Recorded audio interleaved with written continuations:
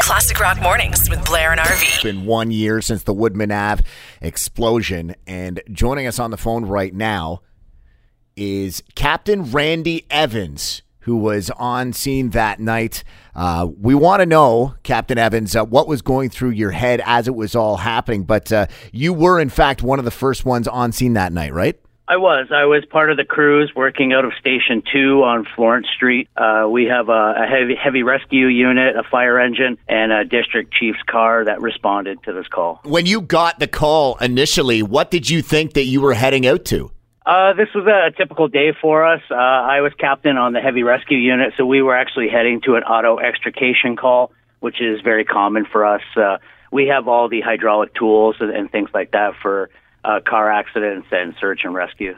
Captain Evans, tell us about the moment when you were evacuating the homes there in OEV, and obviously you guys and people in the area could smell the gas. Can you walk us through what was going through your mind leading up to the actual explosion? Well, I'll give a lot of credit to where credit is due. The community, the bystanders, the police that were already on scene had done a fantastic job. My crew, we were moving from what we had believed to be an auto extrication call. It quickly and rapidly advanced to a gas leak call. And I give all the credit in the world to my crews, the captain on the other fire engine. They all made some very strategic choices. We had equipment and training with us that really did save our lives. We had air monitors that told us we were in an explosive environment, and we were moving then to evacuate the community and get everybody back as far as possible. Captain Evans, as a radio broadcaster, we see our job as absolutely ridiculous here in the studio, Blair and I, because at the end of the show, we can turn off our microphones and go home. But after that day as a firefighter, how did you ever unwind after a day like that? How long did that stick in your head for? It's with us. It's going to be with us for a long time. I am so proud of my crews, the guys I had with me, the guys and girls at the London Fire Department, the police, the ambulance. They were all amazing at this call. My crews acted beyond heroic that day. I can't say enough about them, and I get a lot of strength from that. The one thing I'm still amazed at today is not one London firefighter stayed down. We were blown to our feet. And even the ones with critical injuries that are going to be lifelong injuries for these members, they got to their feet and they got back to work. And the ones that needed to be rescued or extricated out to EMS, they still got to their feet. And so I get a lot of strength from that. On the line right now is Captain Randy Evans of the London Fire Department. He was on scene, took the call for the Woodman Ave explosion 1 year ago today. And when you arrived on scene, Captain Evans, what was the first thing that went through your head when the explosion occurred?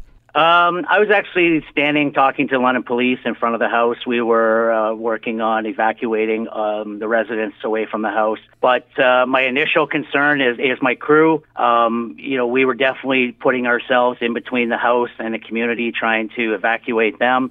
And then I have a job to do. I have to get us the resources that we need to help. I was the one that had to put in the Mayday call. And then we had to go back into the blast zone area and get our people out that were injured. Captain Randy Evans of the London Fire Department on the show with us right now. Obviously 1 year later, it feels like yesterday because, we opened our phones, we turned on the news, and we saw this happening right in our own backyard. And I think it's safe to say without you and the rest of your crew there acting immediately, this could have been, maybe a lot worse than it was. So, so much respect and so much admiration goes out to you and your crew. And, Blair and I and the rest of London, Ontario, we deeply appreciate that. Thank you, guys. I'm a homegrown kid, grew up here in London, so for me to work in my own community is definitely a privilege. I work with some great people who did amazing things that night. I'm very proud of our community, and I just want to take this chance to thank the police, the EMS, the nurses, the doctors. For us to come in, I'm heading into work this morning, for us to go to work and do what we do, the support that they give us allows us to do our job, and then hopefully we give back to them. And so I can't say enough to the community. Today's a day for the community to heal, and I really do hope that happens. What did you think about the days and the weeks that followed and the response from the community that you saw? Oh, it was absolutely incredible. We had texts and emails and cookies and so many things dropped off to us.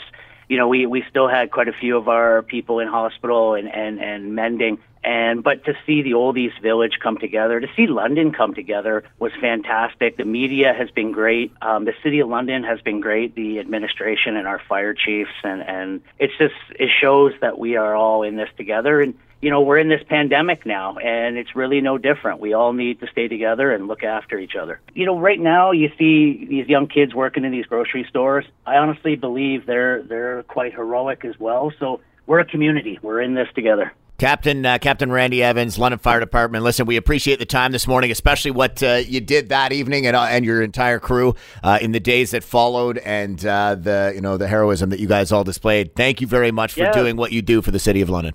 Thanks, guys. I really appreciate you guys telling this story and giving me this opportunity. And, you know, I'll do the typical firefighter thing, and everybody check your smoke alarms. And I appreciate you guys taking time this morning. Classic Rock Mornings with Blair and RV. Listen weekday mornings from 5:30 to 10 on Classic Rock 98.1.